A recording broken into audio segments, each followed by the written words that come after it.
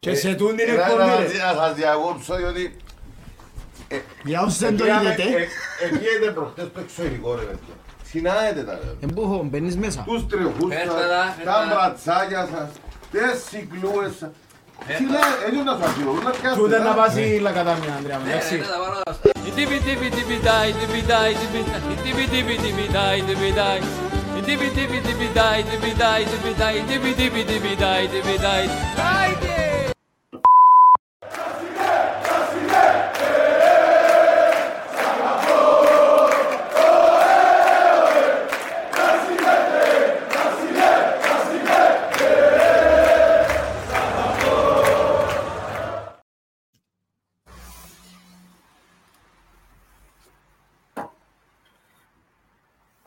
Hello. I feel a bit left out. Everyone else was taking their umbrellas to the game, so I figured I'll bring mine to the pod. Welcome to No Choftes. It's raining goals. Well, not the first half for us. I'm Stel. Bedros here. Roy's here. And Buffer, I'm sorry, my guy. It's a bit of banter. It's a bit of banter. You know, we love you, really. But, you know, had to be done. I was saving it. I told you, look, I keep receipts. So... yeah, it's all right, Buffer. We love you really, my guy. But you know what? To be honest, boys, I've got a special guest. Do you want to just talk amongst yourselves and I'll bring my special guest in? I'm not doing anything. I've got a special guest, that's all. Να μην βρεθεί κανένας special. Is it roasted? Bro, come on, listen. If you know No Choftes and you know Stel, yeah. I've got an Anorthosis super fan here. He hasn't been here for a while, but Humble Lee is back, boys and girls. He's a little bit pissed off because, you know, they got rid of Ketspy and he wanted Ketspy to say, how you feeling, bro? He ain't happy. And he wants to know what's going on with you, Bedro. Like, what did you eat before the show?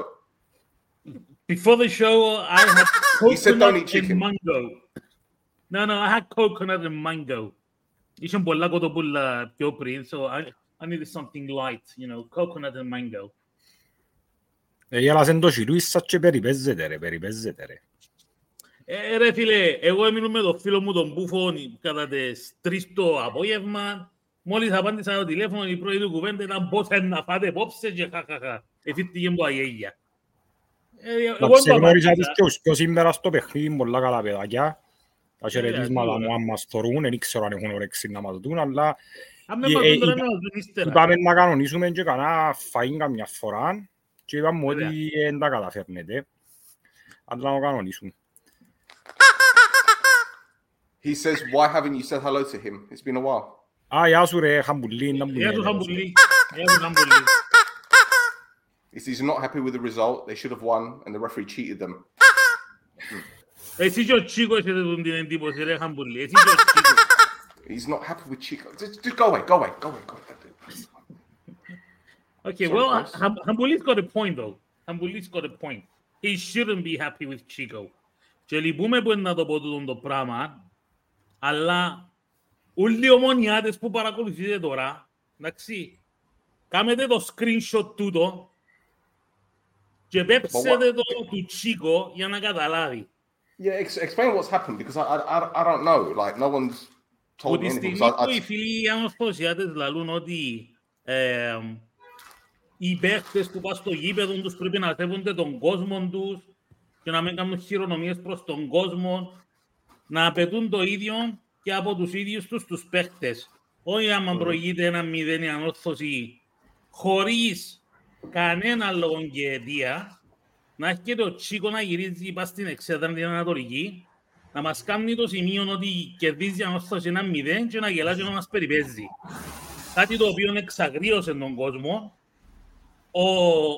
Ο επόπτης είδε τον, ενημέρωσε τον διαιτητή. Ο διαιτητής έμεινε στην παρατήρηση προς τον Τσίκο, πάνω σε αυτό το πράγμα, δεν το ευκάλεν κάρτα. Και μόλις γύρισε από την άλλη ο διαιτητής, για να συνεχίσει το παιχνίδι, ο Τσίκο γύρισε ξανά πίσω πάνω στην εξέδρα και συνέχισε να κάνει ιστορίες προς τον κόσμο και να προκαλεί τον κόσμο της Ομόνοιας. Προς τιμήν του νούμερο 7 είναι ο Κορέας, αν είμαι σωστός, στην ανόρθωση. Το νούμερο 7. Yeah, the left back, yeah. Ο Κορέα. The one that gets by always plays for the national team. Doesn't play Billy out, but plays him. Προς τιμήν του Κορέα, βγάλω του το καπέλον, γιατί έκαμε 4 φορές παρατήρηση στο Τσίκο να σταματήσει τούτες τις χειρονομίες και τις πράξεις προς τους οπαδούς. Γι' αυτόν, thank you Τσίκο, συγχαρητήρια Κορέα. That's it. And the one thing I will say about Chico Bantha, good player. He's a very good player. I'm not saying anything, but this is the guy that last summer wanted to leave Salamina and he was wearing an Apollon shirt, and then a few days later he was wearing an Apoel shirt, and then he ends up at Anorthosis. Then he went on international duty with Angola and didn't come back. And so the guy is like Vada Mark II minus the... No. I just think it's hilarious. To be honest, I think it's hilarious. But hey, it is what it is. Let's talk about this game then. We got a 3-1 victory. Yeah, we got a 3-1 victory. I'm not gonna lie, boys. First half, when we went a goal down, I thought game's over. I said it in the group chat because I had no faith whatsoever in what was going on. I didn't have a clue where our opportunities were going to come from. We had one shot on target in the first half. That was from a free kick. But to be honest, I've been shitting on this guy for the best part of 2 seasons. Bezos comes off the bench and we look a completely different team. We played 10 yards further up the field. We played with more verve, more confidence on the ball. It seemed that tactical switch with Hamas on the right-hand side, which wasn't working clearly, it made a huge difference. There was more fight. And I think all in all, on the balance of play, we deserve the win. Yeah. Πετρό μου, επιτρέπεις μου να πω εγώ το νόμιμο. Ναι. Ωραία. Είχαμε μπει μετά τη νίκη με τον Απόλλωνα με τον τρόπο που ήρθε και στο χρονικό σημείο που ήρθε, ότι θα έπρεπε να χτίσει ψυχολογία η ομάδα και μαζί με τις επιστροφές που ήταν να έχουμε τη George, my friend, my guy, πραστάτησουμε. Ρε είπασουν και να σε κάνουμε μεγάλο μετόχονα και να σε κάνουμε επενδυτή του... You know what it's time for, right? George is one of the beautiful people, as we keep saying.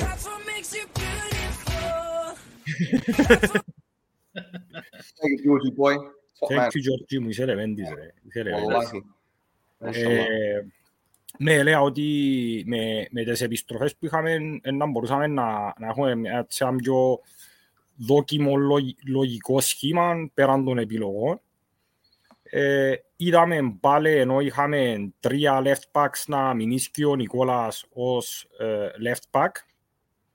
Επέστρεψε ο Κουλιμπαλί και είδαμε τον Χαμάς ο οποίος κακά τα ψέματα δεν περιμέναμε τόσο σύντομα να πιάει φανέλα βασικού και σκεφτούμασταν και αμένα ήταν μια απορία που είχα και εγώ μες στο δικό μου το μυαλό για το ποιος ήταν να πιάει τη θέση. Τριάδα στο κέντρο με Κούσουλο, Χάμπον και Φράνσον και τούτο που είδαμε στο πρώτο το ημιχρονό ήταν όπως είπε και ο προπονητής τις δηλώσεις του που μπορεί να δούμε και λίγο πιο μετά επειδή είναι ενδιαφέρον να θυκευάσουμε να που είπε. Συμφωνώ σε πολλά μεγάλο βαθμό με τον προπονητή και για που ανάλυσε. Δεν καταφέραμε ούτε να αξιοποιήσουμε την ψυχολογία που περιμέναμε ότι να μπούμε με ανεβασμένη ψυχολογία. Αντιθέτως είδαμε μια ομάδα η οποία και πάλι ένιξε αρχή μέσω και τέλος. Η ανόρθωση κατάφερνε να φκένει πολλά πιο γλύωρα, είχε πολύ ταχύτητα στις αντεπιθέσεις της χωρίς να δημιουργά ευκαιρίες. Έχασαμε κατά κράτος τις μάχες μέσα στο κέντρο, θεωρώ. Και ναι, τα πειράματα κατά κύριο λόγο με το Χαμάς ενώ έδειχνε ότι να προσφέρει κάτι διαφορετικό στη θέση που να κληθεί να παίξει, έχει το, είναι καλός παίχτης σίγουρα. Απλά θέλω να περιοριστώ μόνο στη χρήση του Χαμάς στο δεξί wing. Εγώ θεωρώ ότι πέραν το ότι καταφέραμε να κρατούμε την μπάλα, χάναμε την, είχαμε fighting spirit, είχαμε δύναμη, είχαμε τσαμπουκάν, είχαμε θέληση στα πρώτα τα λεπτά. Επαναλαμβάνω, χωρίς η ανόρθωση να ήταν και καμιά σούπερ ομάδα. Απλά έφτιανε πολλά πιο εύκολα στο transition και στην αντεπίθεση. Και Ήρθε το 1-0, δεν θα πω ότι ήταν ένα δίκαιο αποτέλεσμα, επειδή επαναλαμβάνω δεν χάθηκαν ευκαιρίες. Είπεν και ο Στέρ είχαμε ένα shot on target που ένα free kick. Και εγώ θεωρούσα ότι δεν ήξερα τι έπρεπε να αλλάξει. Δηλαδή, ναι μεν η αλλαγή του Μπέζους άλλαξε όλη την εικόνα του αγώνα, ανεβήκαμε, κερδίσαμε μέτρα, αλλά για να γίνει του δεν ήταν μόνο ο Μπέζους. Δηλαδή, όλη η ομάδα ανέβηκε το δεύτερο ημίχρονο. Απλά ο Μπέζους θεωρώ ότι έκαμε εδώ και τη σπίθα, αν θέλεις, εδώ και τη δημιουργικότητα, επειδή ο πρώτο ημίχρονο παίζαμε με 9 αμυντικογενείς παίχτες, ρε φίλε. Δεν είχαμε ούτε ταχύτητα, δεν μπορούσαμε να βρούμε εύκολα χώρους για να δημιουργήσουμε και στο δεύτερο ημίχρονο. Ανεβήκαμε πιο ψηλά, πιέσαμε, μπήκε ο καλύτερος δημιουργός παίχτης που έχουμε, που άμα είναι καλός πάντα να το λαλούμε, που μόνος του μπορεί να κερδίσει παιχνίδια. Και είδαμε να ανεβαίνει γενικά όλη η ομάδα. Βοήθησε πολλά η γλίωρη ισοφάριση, θεωρώ εγώ, στη ροή του παιχνιδιού, επειδή θεωρώ αν περνούσε λίγος χρόνος παραπάνω μπορεί και να γυρίζε σε νευρικότητα ή να μέσα σου ευκαινε. Ήρθε και το δεύτερο και θεωρώ ότι όταν έμεινε και Ανορθώση με 10 παίχτες θα πω ήταν τυπικής διαδικασίας, μπορούσαμε να διαχειριστούμε λίγο καλύτερο παιχνίδι, αλλά ήρθε μια δεύτερη συνεχόμενη νίκη, σημαντική, 6 βαθμοί μέσα σε λίγες μέρες, έρχεται παιχνίδι την Τετάρτη και πρέπει να βλέπουμε παιχνίδι με παιχνίδι, να δούμε πώς μπορούμε να βελτιωθούμε. Τούτη η άποψη μου για το παιχνίδι. Ήταν μια διπολική ομάδα, μια σχιζοφρενής ομάδα σήμερα. Το πρώτο ημίχρονο κάτι το οποίο έψαχνες με το φακό να βρεις κάτι θετικό να πεις και ύστερα στο δεύτερο ημίχρονο είδαμε μια εντελώς διαφορετική ομάδα, αλλαγμένη. Τούτα, ξέρω Πέτρο, είπες κάτι πολλά ωραίο πριν, μπορείς να σου το κλέψω, οπότε να σου το αφήσω να το πεις εσύ για το να που θυμίζει το παιχνίδι. Το παιχνίδι, φίλε μου, σήμερα εθύμιζε το παιχνίδι του πρώτου γύρου, το Ανόρθωση η Ομόνια, αλλά με αντίστροφους ρόλους. Ότι ενώ στο Παπαδόπουλος μπήκε η Ομόνια καλύτερα στο πρώτο ημίχρονο και μπορούσε να προηγηθεί στο σκορ και να προχωρήσει και δεν τα καταφέρε, και δεύτερον ημίχρονο μπήκε μάλλον μέσα στο γήπεδο. Σήμερα γίνεται ακριβώς το αντίστροφο. Είχες μια Ανόρθωση η οποία είχε καλύτερη κατοχή το πρώτο ημίχρονο στο γήπεδο.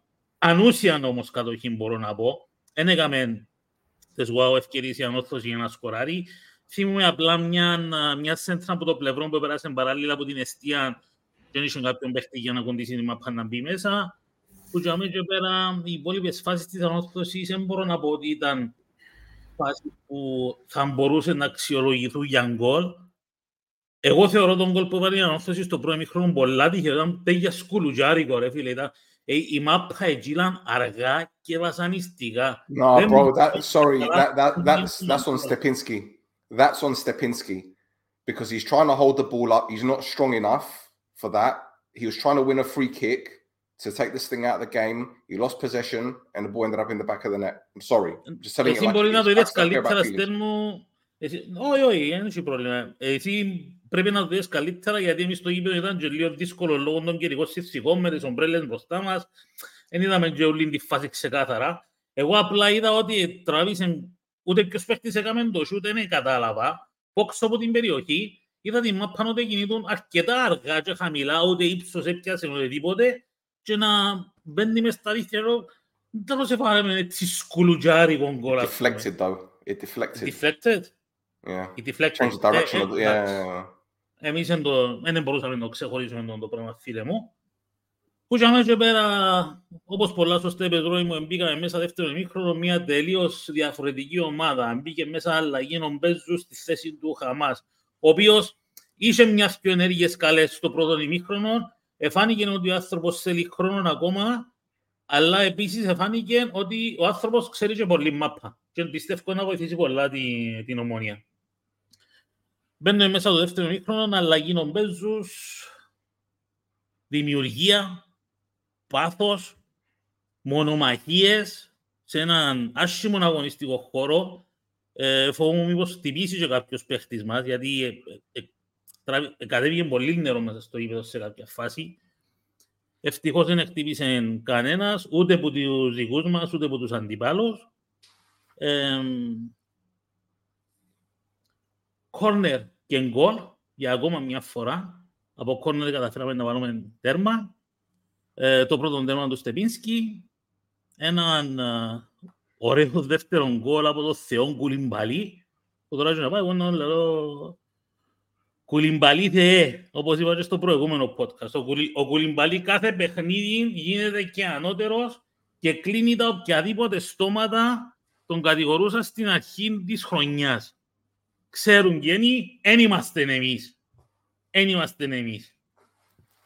Εγώ είμαι. Εσύ είσαι, του σου χαμένε.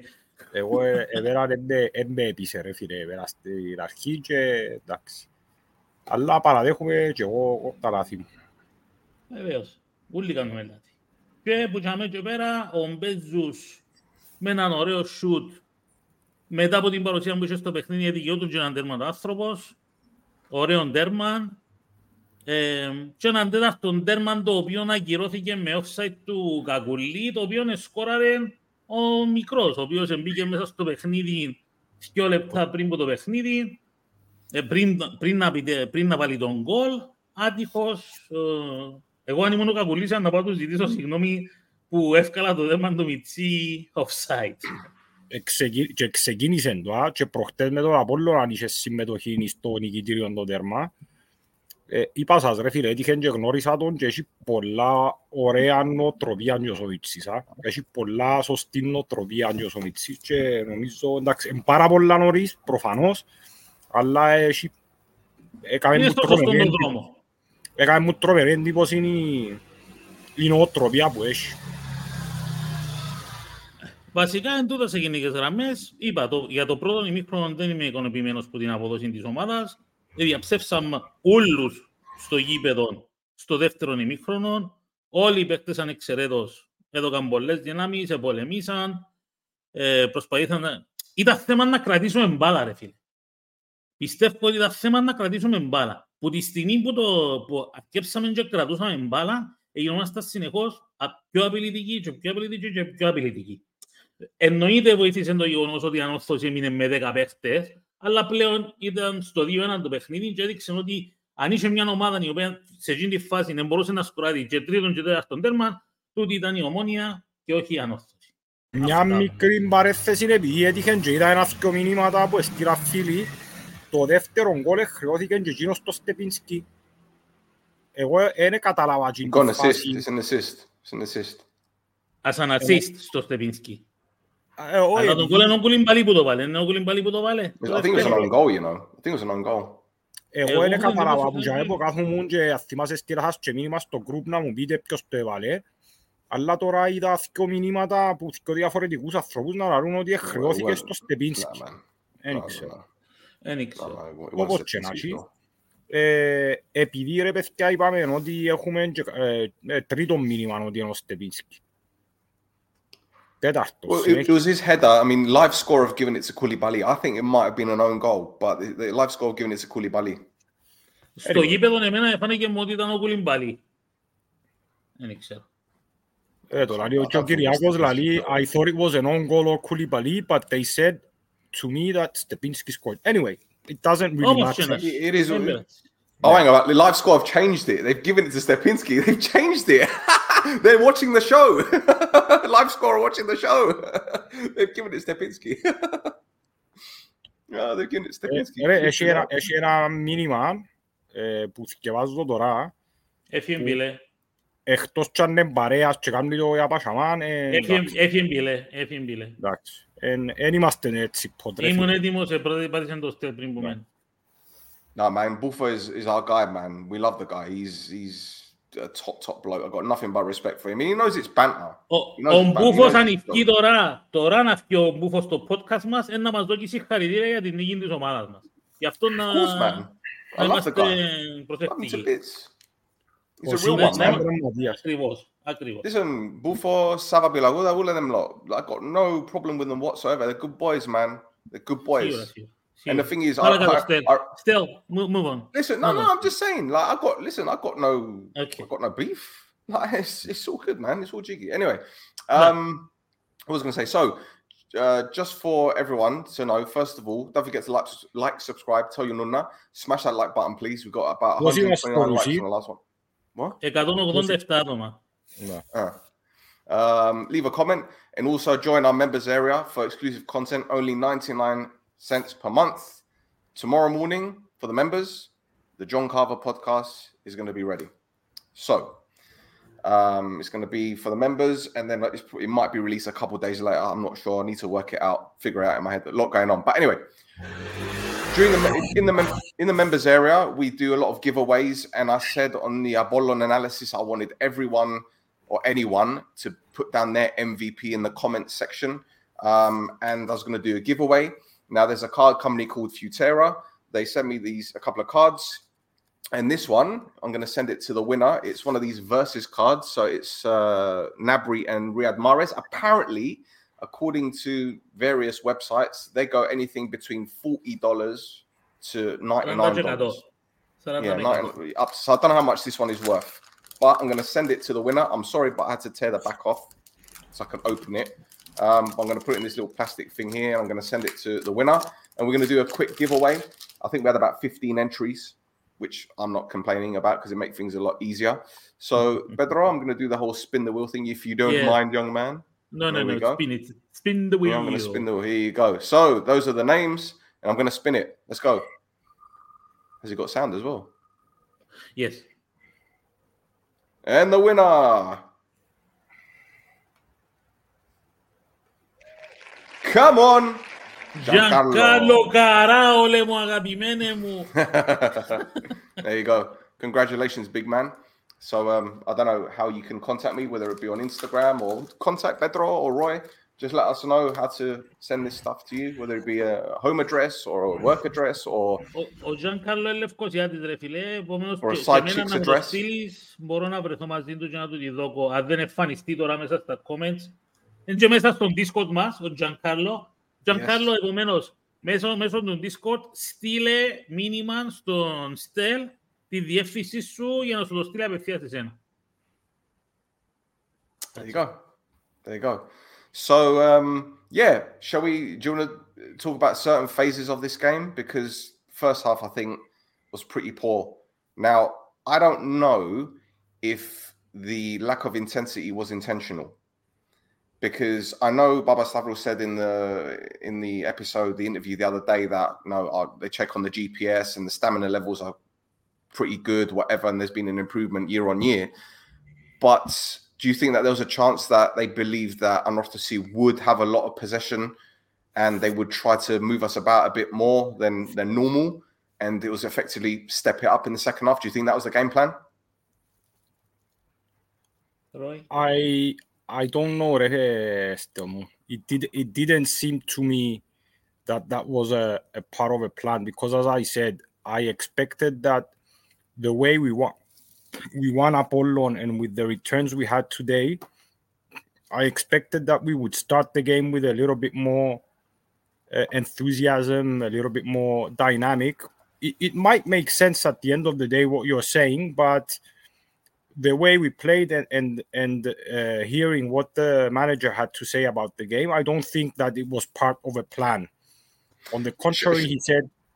Shall I tell you what I think it may have been? Again, this is just me guessing, because I noticed this under Berg, especially in the year we won the league officially, that in the derby games, we wouldn't start off on the front foot. It would be maybe half an hour to 40 minutes. And then just before half time, we'd step up a little bit to get a bit of momentum. Yeah. And then second half we go. And maybe I'm thinking, maybe this is a Scandinavian thing. I don't know. But it just seemed to me second half, all right, we had to chase the game. And we did make the substitution, which I think made a big difference. But on the whole, it just seemed to me that could have been the game plan to let Anorthosis play, because there were various stages of the game where I was very worried, especially down our right-hand side, because they got the ball down their left a lot. And it's almost as if Matthews was targeted. But then when the substitution was made and Bezos came on and Franson moved as a right winger, he did a lot of tracking, a lot of work defensively, which we saw against Apollon. So maybe that change was made because of that threat down our right-hand side, which then enabled us to be a bit more attack-minded with Bezos in the middle as opposed to Franson in the middle. I don't know. Matthews was very good the second half, huh? Φίλε, και το πρώτο ημίχρονο που ήταν στην πλευρά που κάθομαι ο Μάθιους, έπιανε ο Μάθιους τη μάπα immediately, 2-3 players on him. Δεν ήθελαν να τον αφήκουν να κρατήσει ο Μάθιους την μπάλα κατ' ουδέναν λόγο. Ήθελαν να βγάλουν τον Μάθιους έξω από το παιχνίδι. Πρέπει ειλικρινά να είχαν εντολές να μην αφήκουν τον Μάθιους να κάνει τίποτε μες στο μάτσο. Έχασαν όμως. Έχασαν. Ευτυχώς στο δεύτερο ημίχρονο, γιατί στο πρώτο ο Μάθιους δεν είχε πολύ υποστήριξη και αναγκάζεται να πιάνει τη μάπα και έρχεται πίσω και βρίσκεται κάτω από τρομερή πίεση. Και σε κάποιες φορές έκαναν τη μάπα γιατί δεν το βοηθούσαν οι δικοί μας. Έπαιζε και με το Χαμάς πρώτη φορά. Ναι. Με τον Λοΐζο έκαμε 1,5 χρόνο για να συνεννοηθούσει. Ακριβώς, σίγουρα. Αλλά και το γεγονός, είπα σου, πιέσαν πολλά τον Μάθιους, έβαλαν πολύ pressing πάνω στον Μάθιους. Δεύτερο ημίχρονο από την πλευρά σου, ερώτημα μου, βέβαια το δεύτερο ημίχρονο γενικά όλη η ομάδα, μπορώ να πω ότι οι παίχτες υποστηρίξαν ο ένας τον άλλο. Ήταν κάτι το οποίο δεν έγινε το πρώτο ημίχρονο. Έγινα σίλτη το δεύτερο ημίχρονο, φίλε. Υποστηρίξαν ο ένας τον άλλον και θέλαν να πιάνουν την νίκη. Φαίνεται το πράγμα. Ίσως γι' αυτό να... Ναι ρε φίλε, εγώ θεωρώ ότι ο Μπέζους ήταν η σπίθα. Ακριβώς, αλλά εθώρες τον Μπέζους όχι μόνο να δημιουργά. Πέφτε, έκαμε τάκλινγκ, κερδίζε την μπάλα, ψύχωνε την ομάδα. Ήταν και πολύ πέν. Δεν υπήρχε δημιουργία πρώτη χρόνο και θεωρώ ότι και ο Κούσουλος, ας πούμε, στο πρώτο χρόνο δεν ήταν το ίδιο καλός όσο άλλες φορές. Εβούραν ο Χάμπος, προσπαθούσε να βοηθήσει που τα αριστερά το Σεμέδο. Ανέβηκε γενικά ούλη η ομάδα, ρε φίλε. Ο δεύτερο χρόνο δεν μπορούμε να έχουμε παράπονα που κανένα. Να κάνω μια ερώτηση. No, right, but bro, I'll be honest with you. I expected a performance today, and I'll tell you why. Forget the fact that it was a derby. Forget the fact that it was Anorthosis, right? There's two factors here. The first one, their goalkeeper, right? I don't care what anyone says. He's athletic, but Jesus Christ, he can't catch a ball. He wants to punch the ball, and he's sloppy, right? He's not one of those goalkeepers that's going to get you 15, 20 points a season, okay? And you look at the goals that he conceded, right? Even the one that was disallowed at the end. That's shambolic. That's shambolic. All right? And I called him a clown the last time. Huh? He reminds me of Onana. Worse. He's got no command of the box. He doesn't like to catch the ball, right? His starting position isn't great. Yeah, he's good with his feet. But apart from that, he's not a goalkeeper that's going to win you a title. I'm sorry. And secondly, those two centre-backs, their first game together was against Buffer. And Jairo ran them ragged. It was the movement off the ball. Yeah, and that's why Stepinski played very deep, but also he peeled off in wide areas at times because Marmuk would chase him or Makun would try and chase him, and then there'd be gaps opening. So I felt they were there for the taking. Not that they're a bad team, because going forward, as we mentioned, Bantha's good.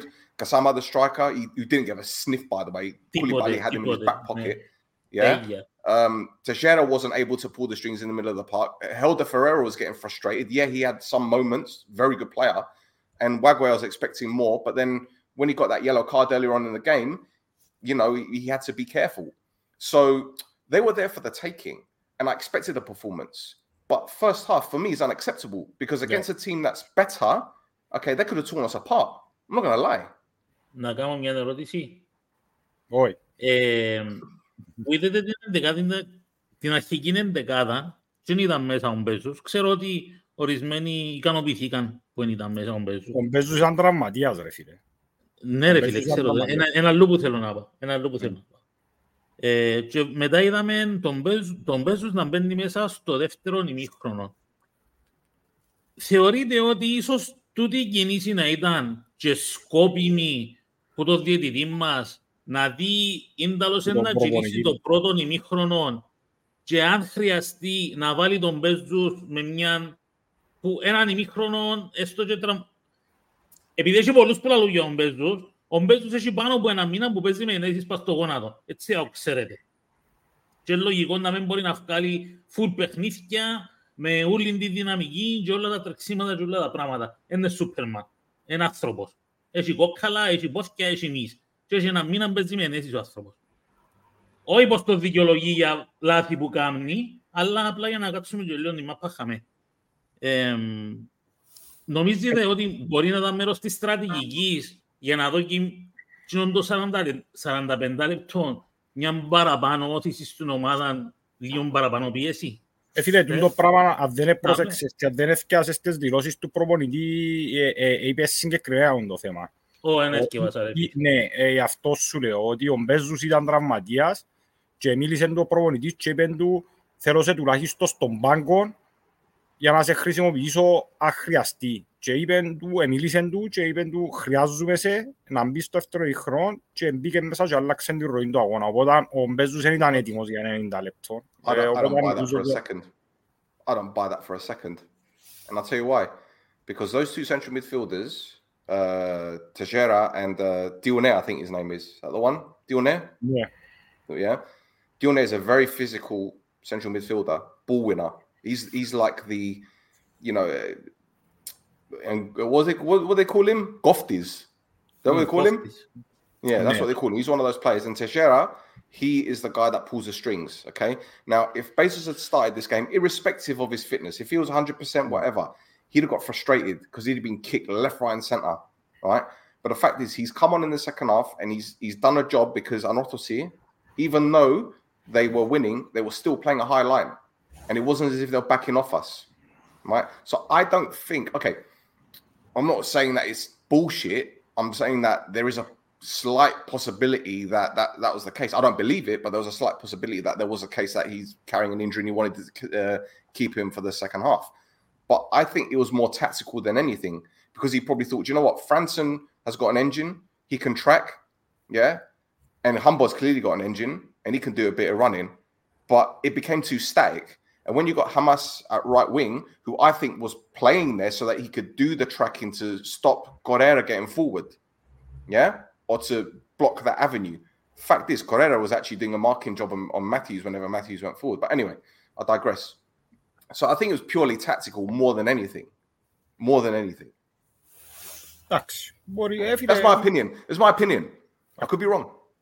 The fact that Bezos has a problem with his knee and he's been injured and he plays with injections to play in the game, that's a fact. So maybe he wanted to approach the game differently, tactically, but no matter what, he was the one who sparked the rest of the team with his performance and he led the way, I think, today. Anyway. Φαίνεται πως έκανα κάποιο λάθος και αντί να πω προπονητής, είπα διαιτητής. Εντάξει ρε παιδιά, εγώ θα την πέδα μου ρε, θυχωράτε με. Εντάξει, οκ. Είπαμε εδώ, δεν ξέρω, θέλετε να κάνω έτσι, να φτιάσω λίγες δηλώσεις και να... Before you do that, I just want to play a short trailer for tomorrow's episode with John Carver for the members. Yeah? Yes. Let's go. So they were sitting there, and all of a sudden, these guys are having a conversation in Greek. And bearing in mind, I'm an Englishman from the northeast. I don't have a clue what they're saying, and it was like being in a tumble dryer. And I was just sitting there, and they were all talking amongst each other. And it was like, it was incredible. So as we were walking off the pitch, I remember the fans were just picking up rocks and throwing rocks at anybody that was, again, not towards me. You know, people on the outside don't understand these things, but especially the way you look at how the club almost went out of existence. And it was the fans who decided to give €5, €1, €100. There we go. John Carver, ladies and gentlemen, is on No Choftes members area tomorrow morning, 99 cents. There you go. And I've got another one lined up for the end of this month. And it'll be interesting. Ooh. Like always. Like always. Sorry, my guy. You're going to read the statements. Ναι, εντάξει. Να ξεκινήσω με δηλώσεις του Χάμπου, ο οποίος θεωρώ ακόμα μια φορά ήταν συγκλονιστικός και ο Χάμπος σήμερα. Τα τρεξίματα που έκαμε σήμερα ήταν, πέραν των τρεξιάτων, ήταν πραγματικά... Ξέρουν όλοι ότι έχω αδυναμία του Χάμπου και ότι πολλές φορές λαλούν μου ότι υπερβάλλω ή ότι είναι επειδή έχω με τη σχέση που το κάνω, αλλά πραγματικά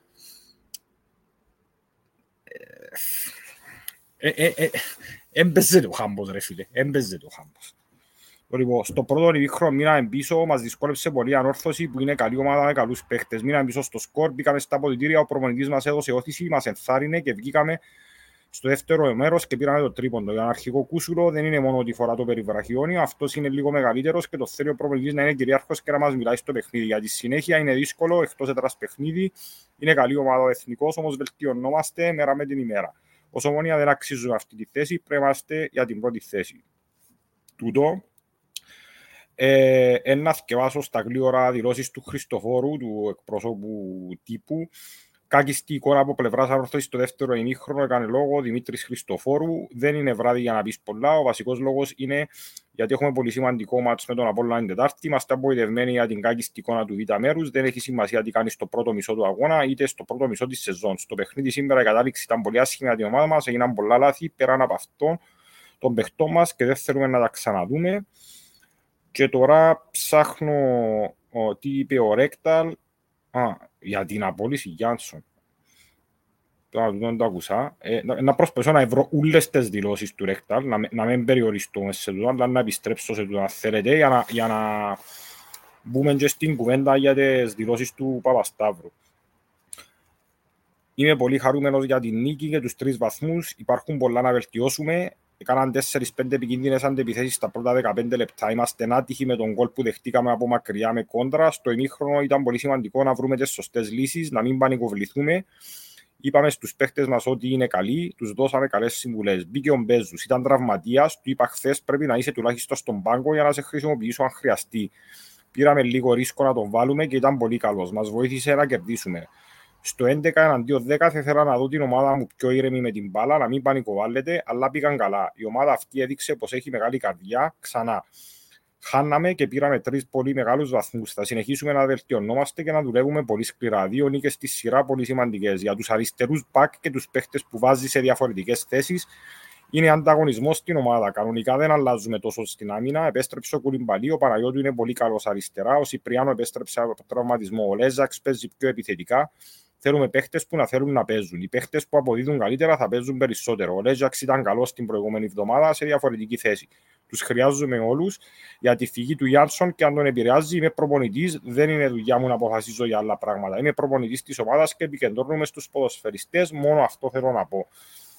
Δεν ξέρω αν θέλετε να σχολιάσετε οτιδήποτε που τούτον πριν προχωρήσουμε. Νομίζω πριν να προχωρήσουμε στις δηλώσεις του Προέδρου εχθές στη συνέντευξη, να ανεβάσουμε λίγα μηνύματα, επειδή ήδη έκαναμε 40 σχεδόν λεπτά και να ανεβάσαμε ούτε ένα μήνυμα. Ναι. Go on, Pedro. Ναι. Your job now. Okay. Come on, don't mess it up this time. I don't. You're just taking advantage of me. Oh, mate. Stefane, get your tits out. Get your tits out. We want to see the tits. Get your chicks out. Get your chicks out for the lads. Oh my goodness. Να te ευχαριστώ που είστε σήμερα να με βρεις ρε. Είναι έτσι υπόθεση. Έγινε Σαβίτσο. Έγινε. Ναι ρε, εντάξει, δικαιολογίες. Παγιομονιάτη. It's the Pedro show now, yeah? Παγιομονιάτη. Ένα λεπτό. Shall I get my umbrella out? No. Ακούσαν και τον ύμνο ρε Χούλς. Ακούσαν και τον ύμνο φίλε μου. Μαρία καλησπέρα. Τζίκε καλησπέρα και σε σέναν. When Bezos is bad, which is most of the time he's really bad. When he's good, he wins the game on his own. Well, this is the thing that I keep saying, right? But the fact is, I don't want it to be like, okay, he's had a great game, so he's exempt from any criticism. Because this always happens. He plays a good game, and then 2 or 3 games later, he disappears. And yes, okay, he's carrying an injury, blah, blah, blah. But come on, man, consistency is key. He scored 7 goals this season. 7 goals in the league. For a number 10, it's not good enough. What do you mean it's not good enough? It's not good enough. What do you mean? Tell me which other number 10 has scored more goals. I don't care. I've got standards. Για τούτο που είπε, έλα, πάρε αυτόν το μήνυμα. I'm not going to be a judge for anything. I'm a bad judge of my own life, let alone other people's. Αντώνη μου, νομίζω έχεις λάθος, φίλε μου. Δεν ξέρω αν έγινε τίποτε από τη δυτική. Is it 7 this season? Sorry, let me just check. 7, not in the league. Maybe he scored 4 in the league and maybe 5 in Europe. 5 in the league. 5 in the league. And 5 goals. 5 in 20 games. Εν τα γενέθλια του George Theo, ρε φίλε την Κυριακή. Happy birthday, φίλε μου. Happy birthday to you. Yeah. I don't have any happy birthday music here, man. Αντί να του διούσει δώρα, διάμας Τσίνος. Αντί να του διούν, ναι, δια Τσίνος. Κουλιμπαλί on fire today. Happy birthday to George Theo.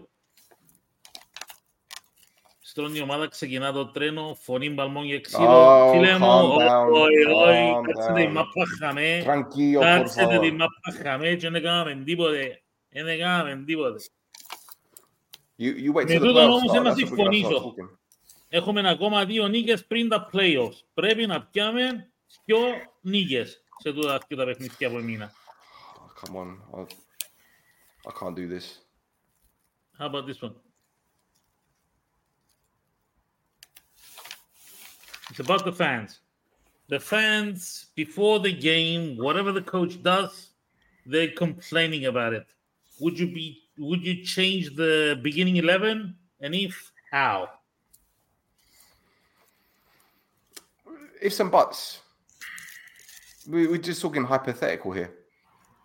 You know, the fact is, if we'd have lost the game, we'd be saying, "Oh, I'd have done this and that different. I'd have done this and that different." I'm not the coach. I'm not the coach. Η εικόνα του πρώτου ημιχρόνου κάνει να σκεφτούμαστε ότι δεν ήταν σωστές οι επιλογές. Of course. Εντάξει, τούτο είναι. But the fact is, he made the changes. He made the change or whatever needed to do, and we won the game. So ναι, αλλά επαναλαμβάνω για πολλωστή φορά. Έκαμα step up όλοι οι παίχτες στο τέλος. Δηλαδή, χρειάστηκε να δηλαδή, αν παίζους απλά είσαι ορέξεις, αλλά οι άλλοι ανανεβαίνασαν και η άλλη ομάδα, ήταν να μπορούσε μόνο στον παίζους να κερδίσει ο παιχνίδι. Εντάξει, βοήθησε και η μετατόπιση, για να είμαι δίκαιος, ας πούμε, δεν μου αρέσει καθόλου ο Φράνσον στα δεξιά, αλλά ακόμα και η μετατόπιση του Φράνσον στα δεξιά, το ανέβασμα του Μάθιους, το ανέβασμα του Κούσου, γενικά ήταν όλη η ομάδα ανεβασμένη, ρε φίλε, και εν τον που θέλεις. Εν μπορείς να διεκδικάς στόχους έχοντας απλά ένα-δυο παίχτες που έχουν καλή βραδιά. Πρέπει να είναι η ομάδα καλή. Και ο δεύτερο ήχρο ήταν καλή ομάδα. Τούτον ήταν. Στέλ, να μπορείς να πεις ότι η ομάδα μας δέχεται εύκολα φάσεις και δεν κυκλοφορεί καλά την μπάλα, που όντως τα τελευταία παιχνίδια είναι γεγονός. Bro, listen, the way I see it, yeah, is this team has got the ability to attack full pelt. Okay, I don't expect it to happen for 90 minutes. Okay, I don't know any team that dominates attacking for 90 minutes. It doesn't happen. Even against the smaller teams or the opponents they expect to beat, they have a brief spell of possession, or they might have a half a chance or whatever. The fact is, look, I don't know what to say in the sense that is going to educate people enough that they can get something out of this game and think, oh, you know, there were certain stages where there's a little change here and a little change there that made the difference. I haven't watched the game again. I need to go through it again and find various phases where I can say, all right, well, we were effective in this part of the field, or we were effective here and there. I don't know. like I said, right now it's just a blur to me because that first half, it was just like, just crap, it's just rubbish. You know, we was just messaging each other like, please wake me up when it's full time. Yeah. There's a comment here, by the way. Sorry, Pedro. I just want to bring this one up. This, right? Okay. If this is true, the club needs to do something about this. It's what I mentioned earlier when I brought it up still, that I don't know if anything happened, Steve Vidigi. If it was about the Chico shouting someone's name out, I don't think it's a racial abusive thing. And this thing started when he did what he did towards the fans. The fans were not doing anything to him before. But if shouting it happened, Chico is... Come on. No, but he's shouting Chico, and then maybe someone else was shouting something else. No. On my side, at least, the only thing that was heard was Chico, nothing else. Andoni, if you know what was said, let us know because εγώ είχε μια άλλη περίπτωση που είχε έναν παίχτη που ευκήκε αλλαγή που έφτιανε ναι και ύστερα έσυρε μπουκάλα μέσα την ώρα που είχαμε ναι και πιένα ουδόκη κάρτα και έφτιανε να πιάει και αμέσου χαΐζασαν αλλά χωρίς να δουν ποιος που ήταν. Οπότε εγώ... Ήταν το 21, εκείνος που έγινε αλλαγή.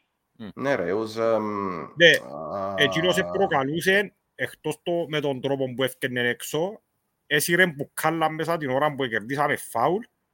Είδαν το διαιτητής, επίεν πίσω, ένεδεχε του να φκεί έξω και την ώρα που του έδωκε την κάρτα, έφτισε θέμα, χαμέ. Εγώ είδα το πράγμα, αλλά εγώ να ακούσα κανένα... Κασάμα, when he went off, the substitute, when he was... Κασάμα και μπήκε ο Καστέλ, εντζήνος που ήταν, εντάξει. Αλλά εγώ δεν άκουσα που κανένα μες στο γήπεδο, εντάξει, εγώ κάθομαι δυτική πάνω, δεν ξέρω αν σε άλλον κομμάτι της κερκίδας ελέγχτηκε ή υπόθηκε κάτι, αλλά οργανωμένα ή που τούτα εγώ δεν είδα τίποτε, ούτε είδα να γίνεται εκατοσιά μέσα σε άλλη κερκίδα που τα σκάσε ή οτιδήποτε. Αν έχει κάποιος που όντως άκουσε ή είδε κάτι και σίγουρος δεν του το είδε να φέρασι.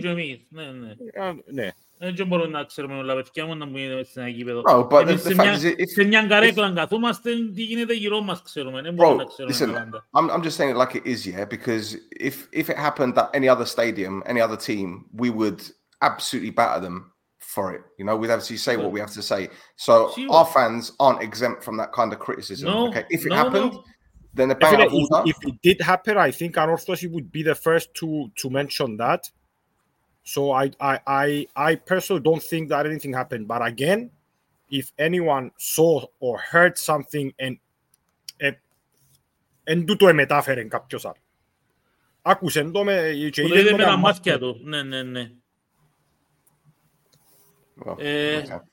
Τούτο φίλε μου, NI1, να απαντηθεί τώρα που να μιλήσουμε και σύμφωνα με εκείνα που είπε ο πρόεδρος, να φέρω πίσω μήμα σου για να απαντήσουμε ειδικά το δεύτερο το κομμάτι. Τούτον που, άντρο μου, η κριτική που έγινε στον Κουλιμπάλη δεν ήταν κριτική, ήταν ισοπαίδωση. Άλλον η κριτική, άλλον η ισοπαίδωση.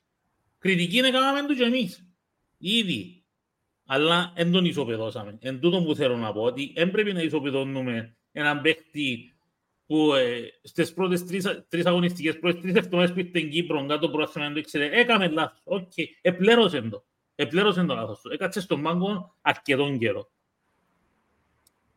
Listen, I did the same with Alium, so I can't say anything. I'll be a hypocrite, but it is what it is. Και αν είσαι και εσένα το κολλάνι, που λέει και τον Alium. Yeah, of course, listen, I don't mind, I'll take it. Κουλιμπαλί σε better version of Αλαμπί, άντε ρε Θεοδόρε, παρέτα μας ρε κουμπάρε. Ο Αλαμπίνιος είναι μια κατηγορία από μόνος του, σε παρακαλώ. Αγαπούμε και Αλαμπίνιο. Σκόρα δεν και στο Μάτσεστερ. Leave Alabi alone, man. Love him. So, do you want to start talking about Mr. El Presidente, what he spoke about? Εντάξει.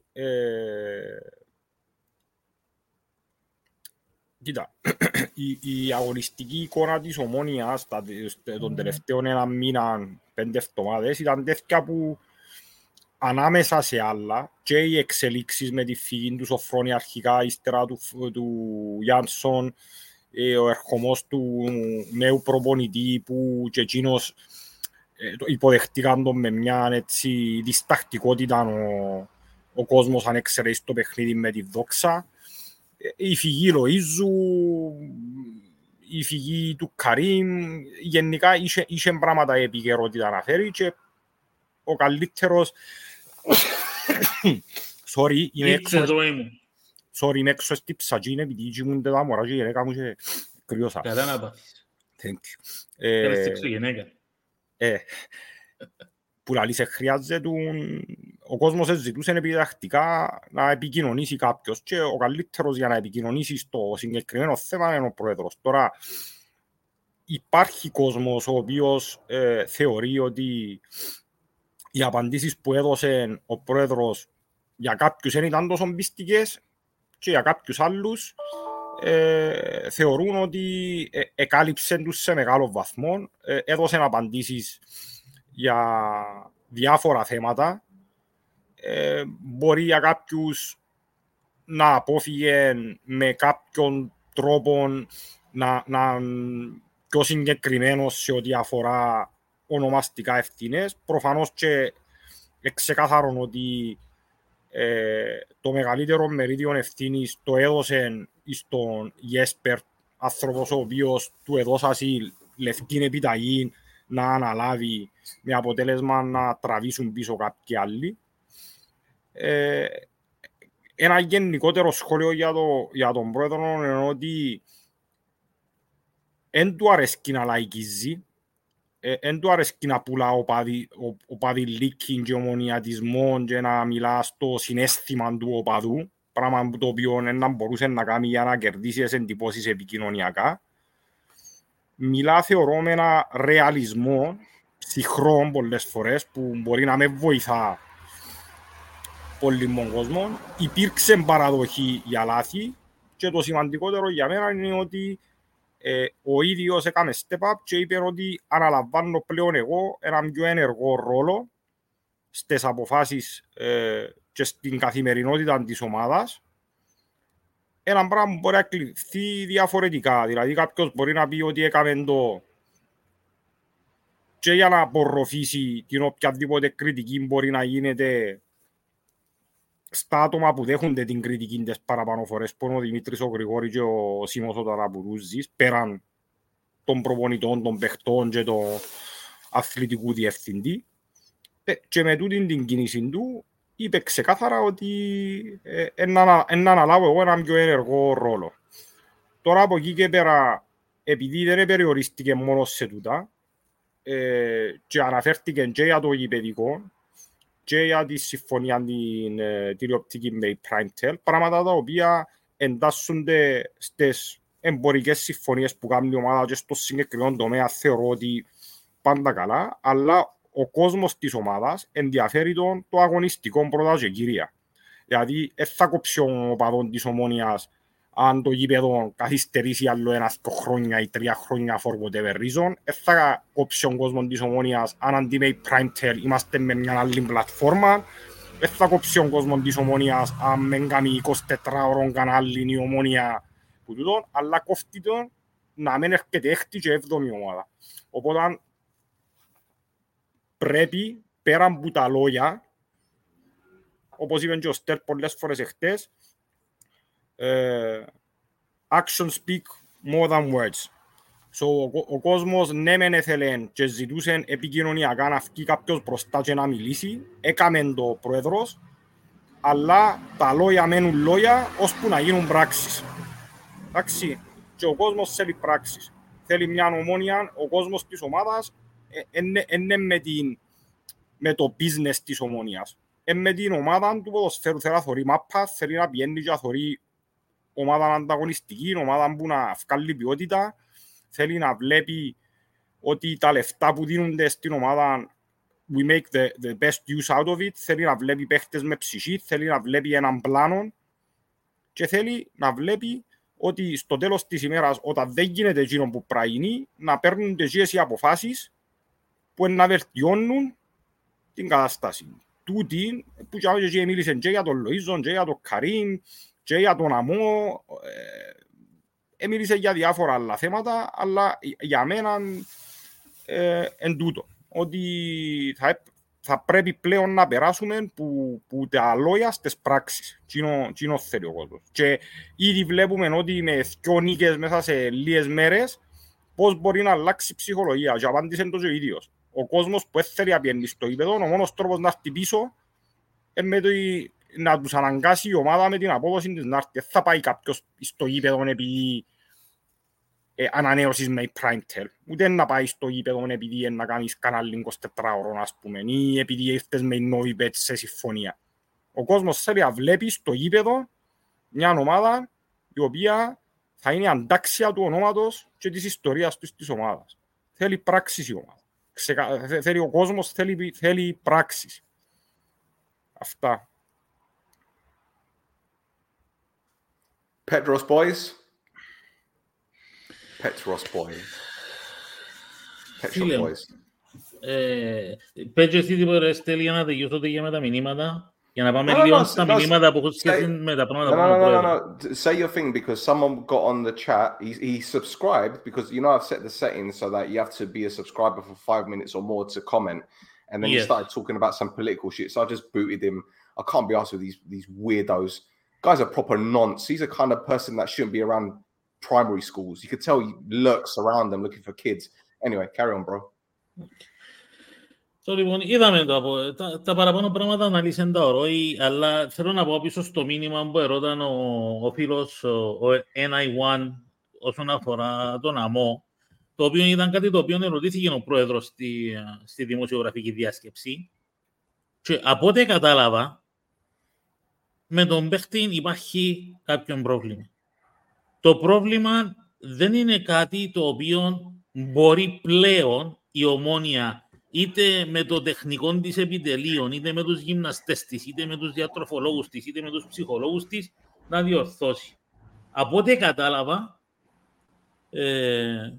πλέον ο μόνος που μπορεί να διορθώσει την κατάσταση του ΑΜΟ είναι ο ίδιος ο παίχτης. Είναι ώρα του παίχτη να δείξει την καλή θέληση και να αλλάξει κάποιες συνήθειες του για να έρθει πίσω στα σύγκανα του. Ο ΑΜΟ είναι καλός ποδοσφαιριστής, είναι τεχνίτης πολλά. Στην κατάσταση που είναι τώρα όμως, δεν μπορεί να βοηθήσει την ομάδα. Και το πράγμα είναι κρίμα, γιατί εμείς τον ΑΜΟ έχουμε τον και για 3 χρόνια. Δεν είναι σημερινός και αυριανός, για 3 χρόνια που τον έχουμε τον ΑΜΟ. Επομένως, σίγουρα θέλουμε έναν ΑΜΟ ο οποίος να είναι fit και να μπορέσει να μπει μέσα στο γήπεδο και να προσφέρει τη μάπα που ξέρει, γιατί η μάπα που ξέρει ο Μαυρογέννημος είναι πολύ. Δεν ξέρει μάπα, ξέρει πολύ μάπα ο ΑΜΟ. Αλλά δεν μπορεί να την προσφέρει όπως είναι σωματικά και ψυχολογικά αυτή τη στιγμή μέσα στο γήπεδο. Δεν υπάρχει κάτι άλλο. Μια δεύτερη ερώτηση. Pedro, listen, this is where I see it, right? Now, I'm not excusing him, okay? But he's got stuff going on in his private life, okay? Perhaps the way that he's been behaving with his dietary methods, shall we use that term? Yeah, has got something to do with what's happening in his personal life, okay? Now, if it's resolved in the way that he would like or wants, maybe that might change things. You don't know what happens in people's lives. Okay, you hear about people when they're depressed, they eat and they eat and they eat, or they don't eat. So,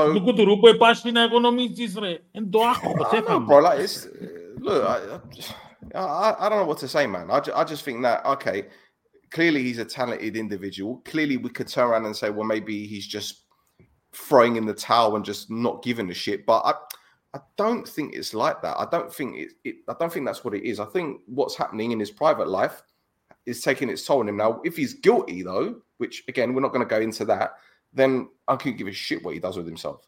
But the fact is, you know, we're kind of sidestepping what the president said and what he spoke about. He mentioned the new stadium. He mentioned, didn't he say that there's going to be a training ground built next to the new stadium and the current one is going to be used for the academy, which that needs to be upgraded. Let's get it right. And I'm sure he's going to do that.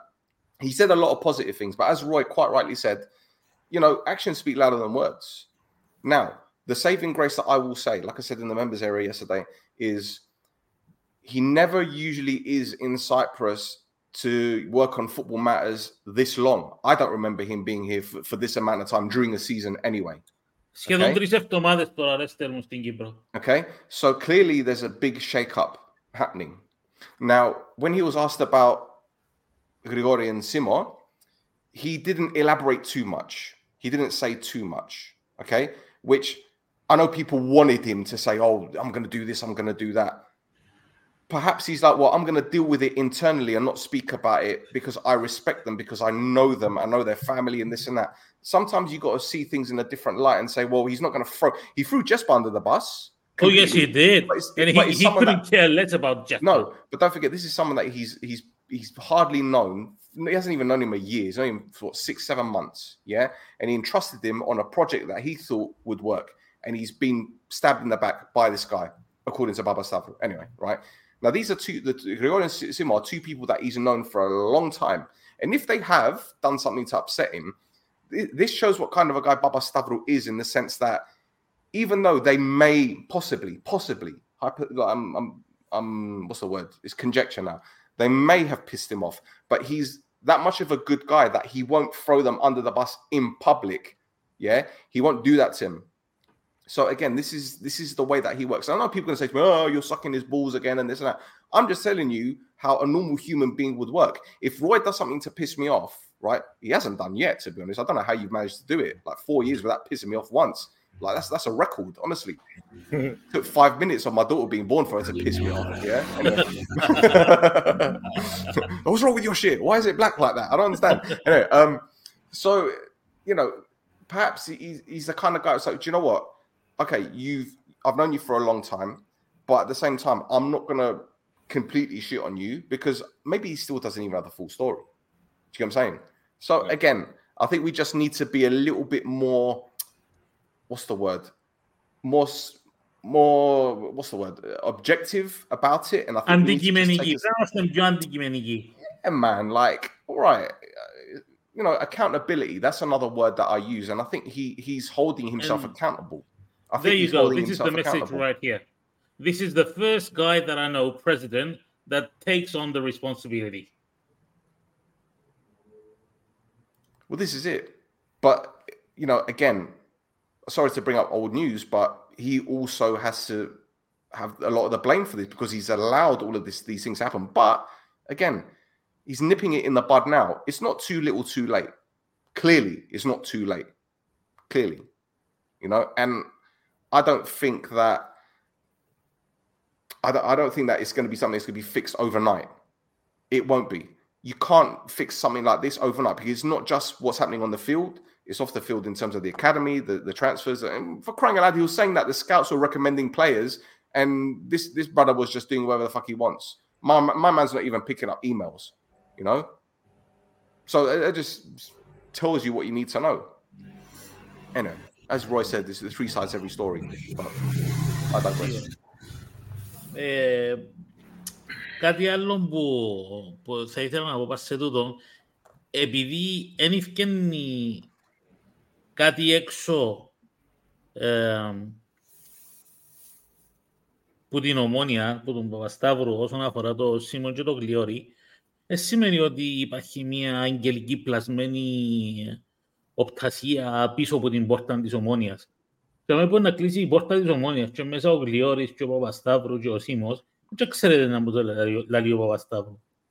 Και σύμφωνα με κάτι που είπε ο πρόεδρος, ότι τώρα είναι να λάβει παραπάνω ευθύνη όσον αφορά την καθημερινή λειτουργία της Ομόνιας με πλήρης ενημέρωση από όλα τα τμήματα, σημάδι τούτον ότι και ο ίδιος ίσως να κατάλαβε ότι μπορεί οι άνθρωποι για μένα δεν μπορούν να τα ελέγξουν όλα ή δεν τα ελέγχουν σωστά όλα και θέλει να τους βοηθήσει ή να τους αφήσει σε κάποιον περιθώριο κάποιες άλλες ευθύνες και να αναλάβει ο ίδιος κάποια άλλα πράγματα.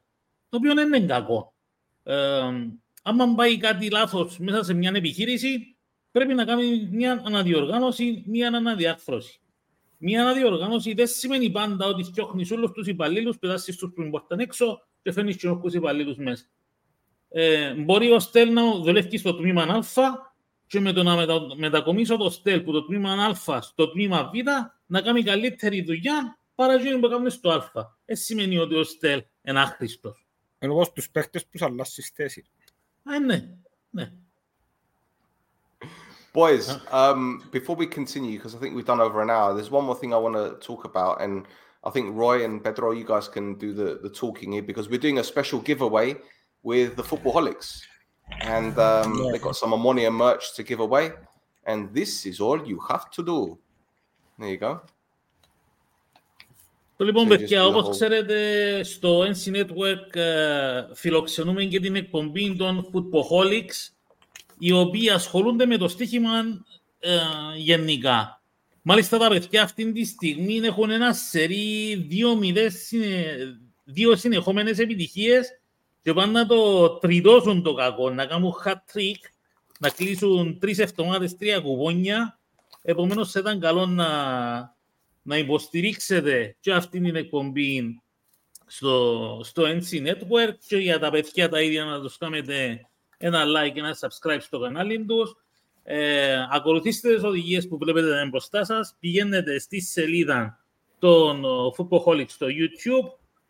Γράφετε κάτω στα σχόλια του επεισοδίου FH Giveaway και κάνετε ένα subscribe έτσι ώστε να μπορέσετε να διεκδικήσετε τα ομονιάτικα δώρα που μας προσφέρουν τα παιδιά. Ευχαριστούμε πάρα πολύ.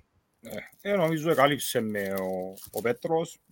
Λέω το πάντα ότι το No Choftes είναι απλά έναν από τα πολλά επεισόδια που προσφέρει το κανάλι μας και με την ίδια θέρμη και αγάπη που διάτε τη συμπαράσταση στην εκπομπή μας θέλουμε να διάτε και σε όλους τους άλλους. Είμαστε μια οικογένεια δαμέ και show your love and support σε όλες τις εκπομπές που φκένουν, επειδή δεν έχουμε με σπόνσορες, με οτιδήποτε, οποιοσδήποτε κάνει οτιδήποτε δαμέ εν καθαρά από τον ελεύθερο του χρόνο και από την αγάπη του σε εκείνον που κάνει. Και με πολύ κόπο. Γιατί τα παιδιά είναι τόσο απλά που γίνονται τα πράγματα. Ναι. Ωραία. Rodri Giggs sent me a video and I was about to open it. Then I realized whenever he sends videos, more often than not, it's got that sex noise when you open it. But it's him sending a video congratulating Omonoia and then cussing us like he normally does. Yeah. Anyway. Right, shall we wrap it up, boys? Because we've done an hour and 7 minutes. Yeah. Thank you, everyone, for tuning in. Don't forget to like, subscribe, tell your nonna. We've got over 200 people watching live. What is going on? What is life? Στέλνω, να το πάρουμε ακόμα 5 λεπτά να πούμε και τα υπόλοιπα μηνύματα. Ναι, νομίζω ότι αξίζει επειδή έχει... Αξίζει, έχει και 209 άτομα που βλέπουν. Ακόμα 5 λεπτούθηκια να δούμε και τα υπόλοιπα μηνύματα. Ρωτήσασαι κάτι για τον Λοΐζο, νομίζω. Ναι, για μέ που ήθελα να πω, επειδή είχε σχέση με τούτα που είπε ο πρόεδρος. Και έβαλε και ο Γιάννος, νομίζω, έβαλε κάτι ότι ένα εξίσου σημαντικό τοποθέτηση του πρόεδρου, η παραδοχή ότι τα τελευταία 3 χρόνια αποτύχασε σημαντικές αποφάσεις στην ομάδα. Οπότε, ναι, είναι σημαντικό. Όμως, συνάμα, το που λέμε ότι υπήρχε και ρεαλισμός στην προσέγγιση του, είπαν ότι επιάσαμε ένα πρωτάθλημα, 2 κύπελλα, έπαιξαν Ευρώπη. Συμφωνώ και εγώ ότι η ομάδα όπως την Ομόνοια πρέπει να χτίζεται για το πρωτάθλημα, όμως δεν μπορεί να υπάρχει ισοπαίδωση. Επίσης κάτι άλλο που είπε για το οικονομικό που το κατηγορούν ότι συγκούνεις και... Δεν κάουρας, πέτω ρε όπως το είπασαι. Είπαμε πως δεν κάουρας, ναι. Φίλε, εγώ του που λέω ότι πρέπει να γίνεται καλύτερη αξιοποίηση των χρημάτων που βάλουμε. Εν και έχουμε το 10ο budget στο πρωτάθλημα. Αν δεν έχεις το πρώτο, το δεύτερο ή το τρίτο, πρέπει να τα αξιοποιήσεις πιο σωστά και αγωνιστικά, να εκπέμπεις μια υγεία και να υπάρχει έναν πλάνο και να φτιάχνουν στο γήπεδο όλη η προσπάθεια που γίνεται. Τούτο. Να απαντήσω στο Μπουρεκόν που λέει αν θέλουμε να πούμε την άποψη μας για εκείνο που είπε ο πρόεδρος και αφορά τον Λοΐζο, ότι πληρώνει η Ομόνοια τον Λοΐζο, ενώ ο Λοΐζος παίζει σε άλλη ομάδα στην Ολλανδία. Κοιτάξτε να δεις που ρεκέ μου. Δεν είναι άγνωστο ότι ο Λοΐζος, ο Λούις, ήθελε εδώ και χρόνια να φύγει από την Ομόνοια για να δοκιμάσει την τύχη του στο εξωτερικό. Θυμάστε και τα γεγονότα που ακολουθήσαν ειδικά τα τελευταία 2 χρόνια όσον αφορούσαν τον Λοΐζο και μια μεταγραφή στο εξωτερικό, τις αντιρρησίες που είχαν από την πλευρά του παίχτη, και είναι η όλη κομικοτραγική ιστορία που δημιουργήθηκε. Και φέτος ο Λοΐζος είχε ακόμα μια ευκαιρία και ήθελε ο Λούις να φύγει. Κοιτάξτε να δείτε. Το γεγονός ότι έφυγε ο Λούις ξεκαθαρίζει μια και έξω την κατάσταση, είναι ότι κοιτάξτε να δεις, εμείς ως Ομόνοια δεν θα σου κόψουμε τα πόθηκια σου, θέλουμε το καλό σου. Και αφού εσύ επιμένεις να φύγεις για μου, πιένεις το καλό να δοκιμαστείς. Τώρα, έχει το θετικό του, έχει το αρνητικό του. Το αρνητικό του είναι ότι χάσαμε τον Λοΐζο, έναν παίκτη ο οποίος για μας ήταν μόνιμος στην ομάδα μας, ειδικά σε μια πλευρά που πλέον έχουμε ελλείψεις παιχτών. Τούτο είναι το αρνητικό. Που την άλλη πλευρά όμως δεν μπορείς να υποχρεώσεις έναν παίχτη να παίξει όταν ο ίδιος ο νους του είναι αλλού και θέλει να κάνει άλλα πράγματα. Τώρα, η Ομόνοια έστειλε το. Επήγαινε στην Ολλανδία, καιρώνει τον κιόλας. Εάν πετύχει ο Λοΐζος, τότε η Ομόνοια έχει την ευκαιρία να ζητήσει και παραπάνω λεφτά για να τον πουλήσει. Από την άλλη πλευρά, είναι στα πόδια του ίδιου του ποδοσφαιριστή να αποδείξει αν μπορεί ή όχι. Αν μπορεί, έλα λόγι μου πίσω Κύπρο, θα συζητήσει κανένας και η ευθύνη είναι πάνω σου. Για εμείς την ευκαιρία εδώ κάμε σου τι, δεν μπορείς να έχεις παράπονο πλέον από την Ομόνοια. That's it. Που μένα, η άποψη. Καλύφθηκε, κοίτα, προφανώς και η Ομόνοια θα προτιμούσε, θεωρώ εγώ, να είχε μια πιο καθαρή πρόταση, ξεκάθαρη με συγκεκριμένα ποσά και selling fees και add-ons, ας πούμε, με βάση τα πράγματα. Αλλά όπως πολύ εύστοχα είπε και ο Πέτρος και συμφώνησε και ο Πέτρος ότι ο Λούις είναι τώρα που έθελε να φύγει από την Ομόνοια. Έδειξε και ανυπόμονος σε μερικές περιπτώσεις, επεχτήκαν και κάποια επεισόδια τα οποία είτε λάθος χειρισμοί ή λάθος συμβουλές ή οτιδήποτε που μπορεί να το δικαιολογήσεις και από την νεαρή του ηλικία ή από την ανυπομονησία του να κάνει το επόμενο βήμα. Έθελε να πάει. Εμείς σαν οπαδείς Ομόνοιας χαιρούμαστε να βλέπουμε τα παιδιά μας να προοδεύουν και να προχωρούν. Ήρθε τούτη η πρόταση. Προφανώς και ζυγίσασαν κάποια πράγματα για μέ. Δηλαδή που τη στιγμή που να έρθει πίσω ο Λούις και ένα δικό σου περιουσιακό στοιχείο, το ποσό που να δώσει η Ομόνοια τούτη δεδομένη τετράμινων, ας πούμε, για να πάει να παίξει μπάλαν ο Λούις και να παίξει, μπορεί να τα πιάσει και με το παραπάνω αν τυχόν καταφέρει και δείξει κάτι καλό ο Λούις. Αν δεχτώ και το σενάριο στο ότι έμπαν τα πράγματα ακριβώς όπως τα θέλει, δηλαδή ένα αποδείξει μες στους λίγους μήνες ότι μπορεί να κάνει το βήμα το παραπάνω, μιλούμε για ένα μωρό που είναι 20 χρονών, ρε φίλε. Δηλαδή να του ξαναέρθουν ευκαιρίες, θεωρώ εγώ. Και εντάξει, it is what it is. Επίε να του ευχηθούμε τα καλύτερα, να πάει να παίξει καλά, να μας κάνει περήφανους. Και εμείς να τον παρακολουθούμε όπως κάνουμε με όλα τα παιδιά που φεύγουν, όπως κάνουμε και με τον Μαρίνο, όπως κάνουμε και με άλλους παίχτες, μακάρι να πάει καλά και να έρθει μια συμφωνία που να ικανοποιεί όλες τις πλευρές. Still? Yeah. Well, it's on him now. It's on him. There's no more excuses. You know, you can't say he's in Cyprus and no one's going to scout him and no one's going to see what he's like and no one's going to give him the opportunity. He's got the opportunity. If he gets his head down, listens to the coach, does what he's told and performs, he could get his move permanently. And that's the dream for most Cypriot players. Let's just tell it like it is. Most Cypriot footballers do not want to spend their whole careers in Cyprus. That's the whole point. Like most players from Africa don't want to spend their careers in Africa. Like most players in North America or South America don't want to spend their careers in those countries. They want to be in the big leagues. They want to be in the Premier League, in Serie A, La Liga, even Eredivisie, Jupiler League, whichever league it is, the big ones, because they want to play European football. They want to play a higher standard. They want to be able to play Champions League or Conference or Europa, whatever it is. So I don't begrudge him that, not at all. And in fact, if you guys remember some time ago, I was saying, just let him go. Let him go. Give him the chance to develop. And obviously, they were holding him back. And then now he's got the opportunity. He's gone. Albeit on loan, but it's on him now. It's all on him.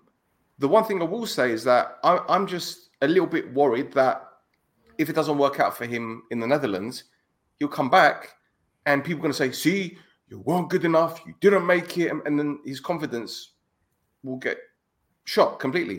However, what I will say is that one thing that this lad doesn't lack is confidence.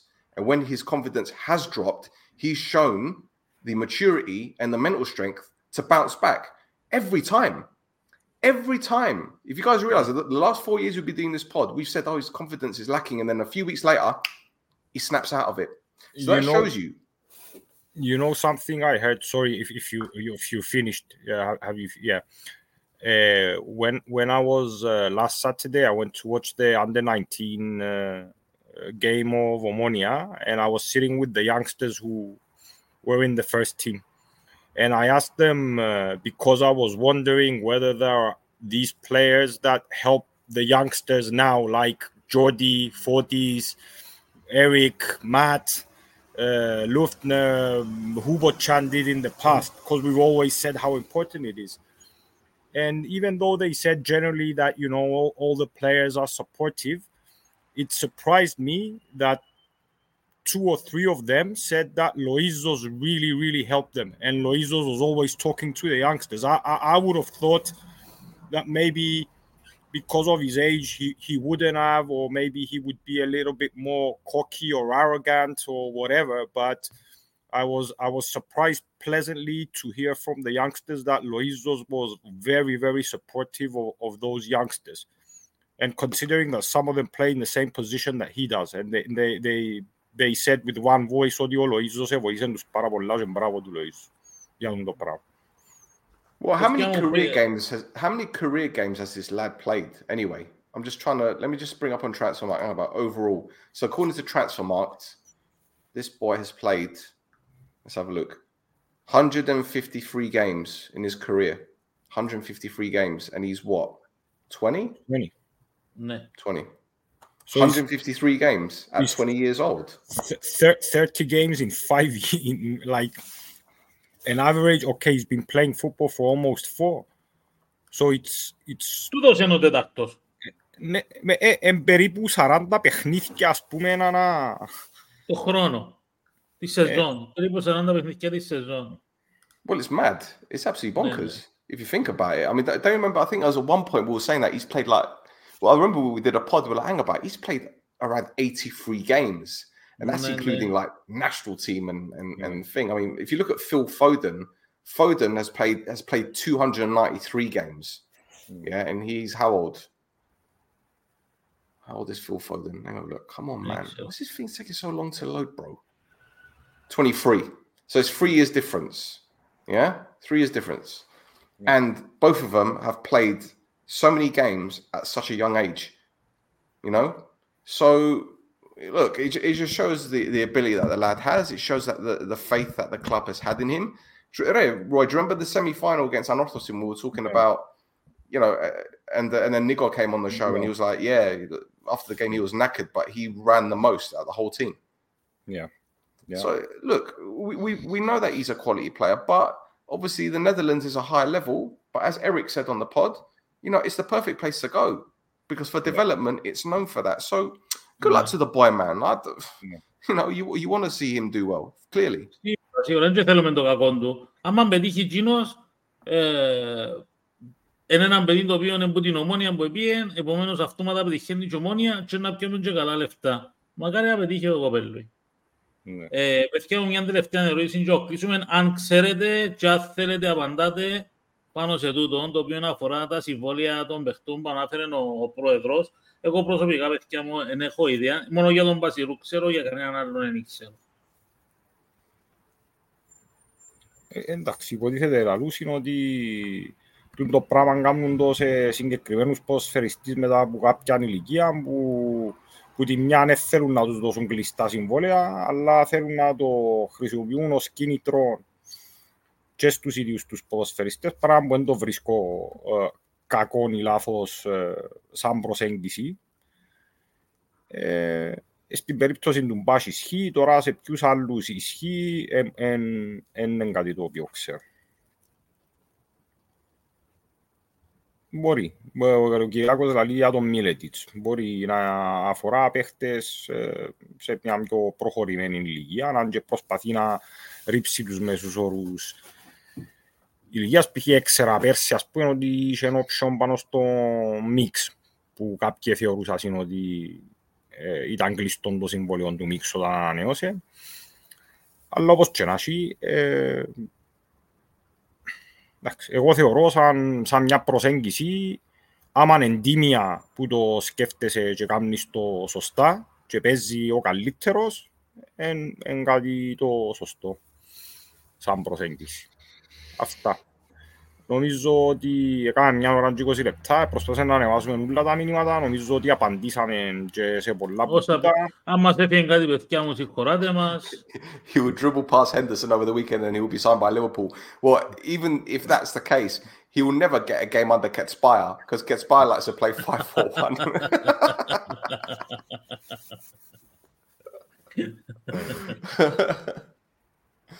Anyway, Roy, wrap it up, man. I'm tired. Okay. I'm knackered. I want to go to bed. It's 9 o'clock. Γέρασα, man. Παγιό γεροκέλι.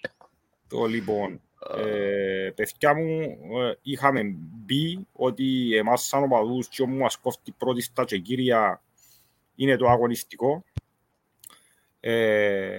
Μετά τη νίκη με τον τρόπο που ήρθε με τον Απόλλωνα, εκολλήσαμε ακόμα μια δεύτερη με την Ανόρθωση. Και αν είχαμε πει ότι η νίκη με τον Απόλλωνα ήταν σημαντική με τον τρόπο που ήρθε, εγώ είχα προσθέσει ότι για να μετρήσει πρέπει να κολλήσεις και τα επόμενα παιχνίδια. Θεωρώ ότι μαθηματικά